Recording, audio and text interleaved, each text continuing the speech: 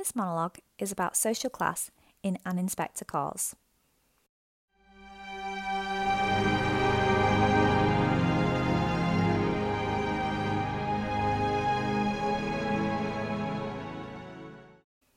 Before we start looking at social class within the play and how it operates as a key theme, it is important to establish what we mean by the term social class. Now, social class refers to divisions in society based on economic and social status. People in the same social class typically share a similar level of wealth, educational achievement, type of job, and income. It can be seen as a form of hierarchy, such as the feudal system in the Middle Ages, where the wealthiest citizens reside at the top of the pyramid. Looking back in history, the class system in England during the first decade of the 20th century was divided into the upper, middle, and working classes. Whilst today we still have elements of this class system, and you may be familiar with these terms, it is worth noting that such rigid boundaries have blurred significantly in recent history since the Second World War, and some sociologists have produced different definitions of what it is to be working or middle class, and state that there are actually more subdivisions of class than just these three. There is also a greater sense in Britain today of there being the prospect of social mobility. But let's delve back into the past and look at the world of the play. As you know, J.B. Priestley wrote the play in 1945, but chose to set it in Edwardian Britain, specifically 1912. This was a deliberate choice because the date represented an era when all was very different from the time he was writing. Before World War II, Britain was divided by rigid class boundaries. Two such classes were the wealthy land and factory owners and the poor workers. The war helped bring these two classes closer together, and rationing meant that people of all classes were eating and even dressing the same. The war effort also meant that people from all classes were mixing together. This was certainly not the case beforehand. Yet despite this apparent progress, old attitudes and snobbery still seem to exist in some parts of society. In writing his play, Priestley wanted to highlight that inequality between the classes still existed, and that the upper classes looked down upon the working class in a post-war Britain. The play therefore seems to pose the question, do we return back to the values of the Edwardian era, or do we move forward? Priestley was a socialist and wanted to present the idea that society will only work if we work together and are responsible for each other. His message was that we should look out for each other, regardless of class, and that we shouldn't just look down on people or judge them as unworthy just because they had a lower social class than us. He uses the character of the inspector to present this, whilst characters like Mr. and Mrs. Birling represent the entrenched selfish views of the upper classes. Okay, now we should have a clearer idea about the concept of social class and how it relates to the play. It's time now to delve in and explore it in greater detail. Let's begin at the beginning and work from there. As you know, the play starts with lengthy stage directions, which describe the setting of the play, the Birling household, and reveal key facets of information about the characters. Priestley refers to the property as a fairly large suburban house, with good solid furniture of the period. Such descriptions reveal the wealth of the Birlings, and establish them as upper middle class. More tellingly is a reference to Edna, the parlour maid, whose presence confirms the Birling status as a prosperous household. Whilst Edna only appears sporadically throughout the play, her character serves as a reminder of the Birlings' wealth and the presence of the lower class within their lives, albeit as something that they can control. Interestingly though, there can be seen to be a social division even within the family dynamic. Mrs. Birling is introduced as her husband's social superior, a description which immediately shows that she is married beneath her status. It is also clear that Gerald is of a higher class than Sheila, so already the stage is set for the play to be hugely focused on ideas of social class. Interestingly, Mrs. Sybil Birling makes her social superiority clear from the very early action of the play as well. She is seen to critique her husband when he compliments the cook, something only a guest was supposed to do at a dinner party, and remarks, "Arthur, you're not supposed to say such things." She's reminding her husband how he is supposed to act in this situation. She herself is aware of upper-class etiquette as a result of her upbringing, whereas her husband is only middle class and has had to work his way up. She is a woman deeply concerned with her family's reputation. She couldn't bear for it to be tarnished by what she deems inappropriate behaviour, hence she pulls up her husband on his etiquette, and Sheila on her language when she describes Eric as squiffy. Mrs. Birling can't bear her daughter to be using such colloquial language, words that she would see as lower-class slang, and makes her feelings known straight away, exclaiming, What an expression, Sheila. Really, the things you girls pick up these days. With a life like his, it's no wonder that Mr. Arthur Birling is acutely aware of his social position. Despite being a successful businessman, he ultimately craves a position in society like that of his spouse. But this prospect is now in sight. Sheila and Gerald's engagement is a dream come true for him, as he mentions frequently, due to the Crofts' high social status. When he talks about treating Gerald as one of the family, and confides in him that he's just the kind of son-in-law I always wanted, it is clear that he thinks that this marriage will cement his social position and will ensure that the aristocracy will fully respect him now. He knows, however, that Gerald's family may view the marriage less favourably. Indeed, he says, I have an idea that your mother, Lady Croft, while she doesn't object to my girl, feels that you might have done better for yourself socially to Gerald in private. Acknowledging this fact obviously stings Mr. Birling's pride a bit, which is why he is keen to broadcast the fact that he is tipped for a knighthood, hoping that this event may appeal to the Crofts' sensibilities.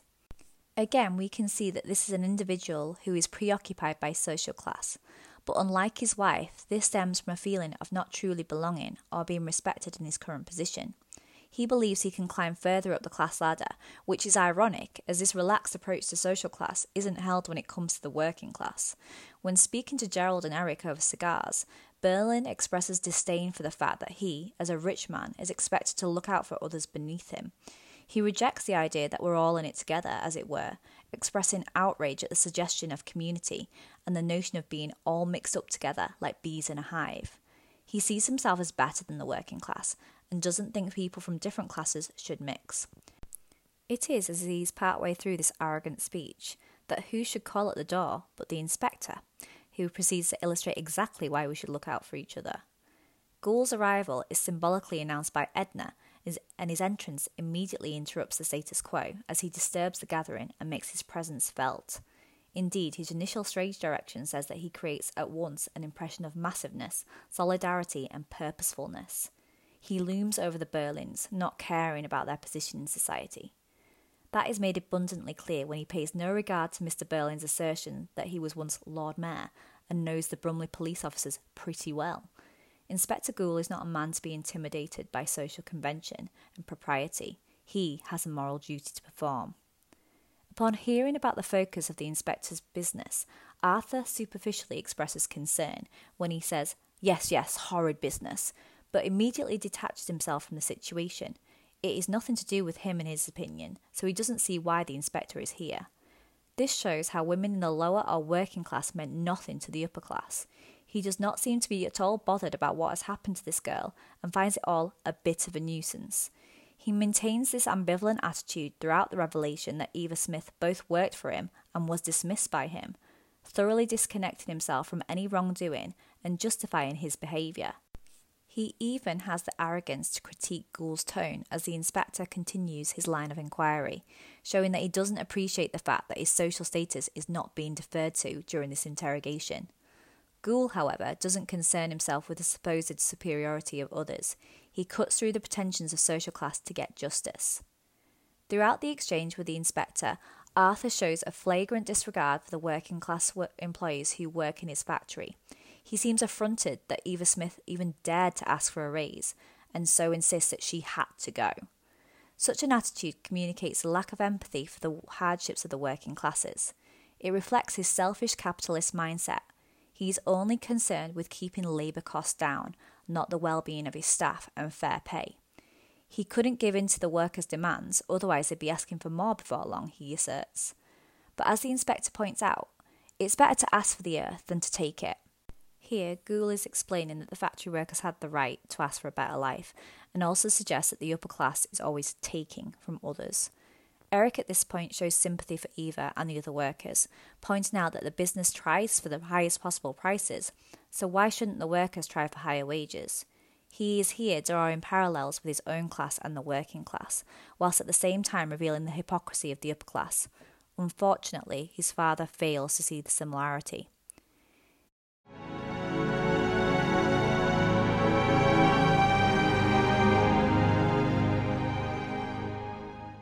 The interrogation of Mr. Birling completed, albeit with no admission of guilt, Gould turns his attention to his next subject, Sheila, whilst navigating the fact that others are trying to interrupt his sequencing of events. He firmly tells Eric that he cannot go to bed, which results in Gerald challenging the inspector on his manner, choosing to remind him that we're respectable citizens and not criminals. Gould's response here is intriguing, as he observes, sometimes there isn't as much difference as you think. The inspector is inferring here that criminality exists in everyone, and suggests that sometimes the higher classes get away with a lot of their actions. Of course, as we know from the events of the play, that is right. Money seems to be able to absolve people from responsibility. It also allows people to unfairly exert control on those less fortunate than themselves, something that Sheila knows all too well, having used her family name to have Eva Smith dismissed from Millwards with very little effort.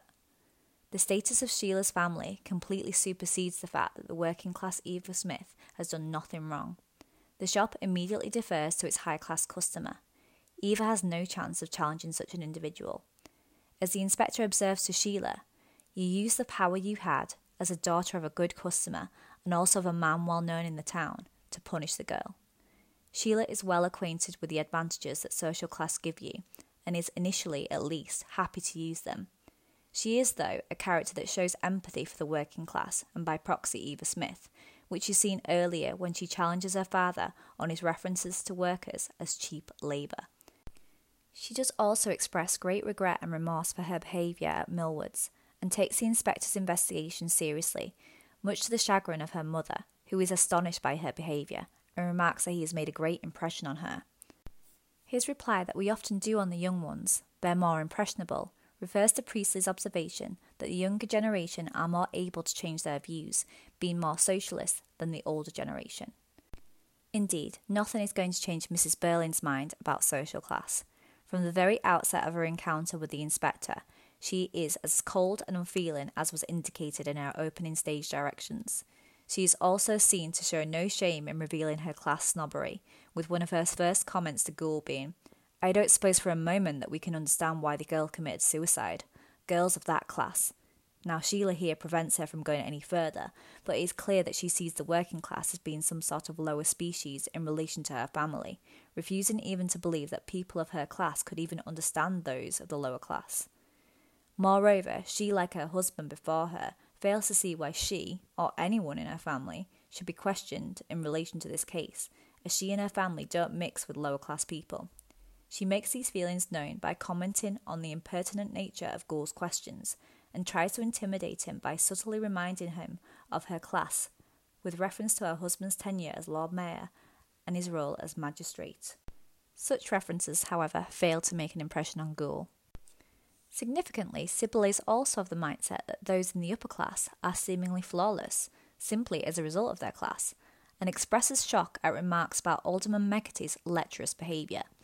It is this pompous attitude that leads Sheila to say that the family have no excuse now for putting on airs in front of the inspector and acting as if they are better than him, or the situation. Of course, this advice goes unheeded by her parents. Soon Mrs. Birling's connection to Eva Smith is revealed, and as per usual, she believes that she is exempt from blame. Turning down help for Eva? Not her problem, apparently. You see, there is no greater crime, in Mrs. Birling's eyes at least, than someone sullying her good name. And what did Eva do but call herself Mrs. Birling? You can almost see the cogs working in Sybil's mind.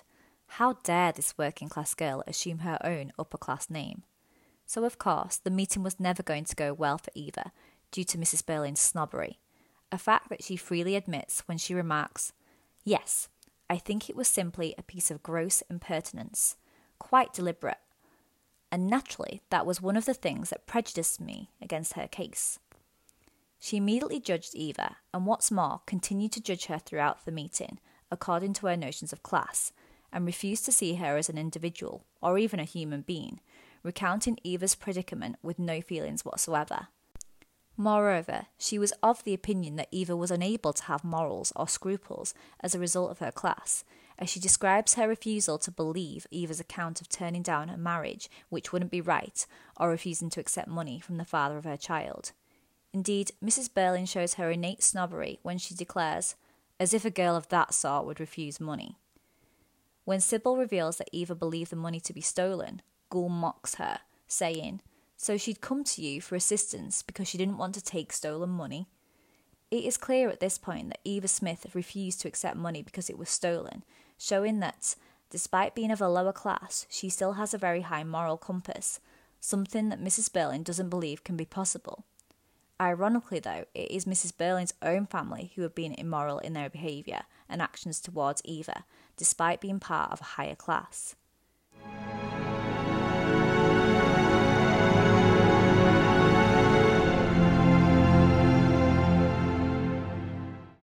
Nothing can convince Mrs. Birling that she has done anything wrong, though.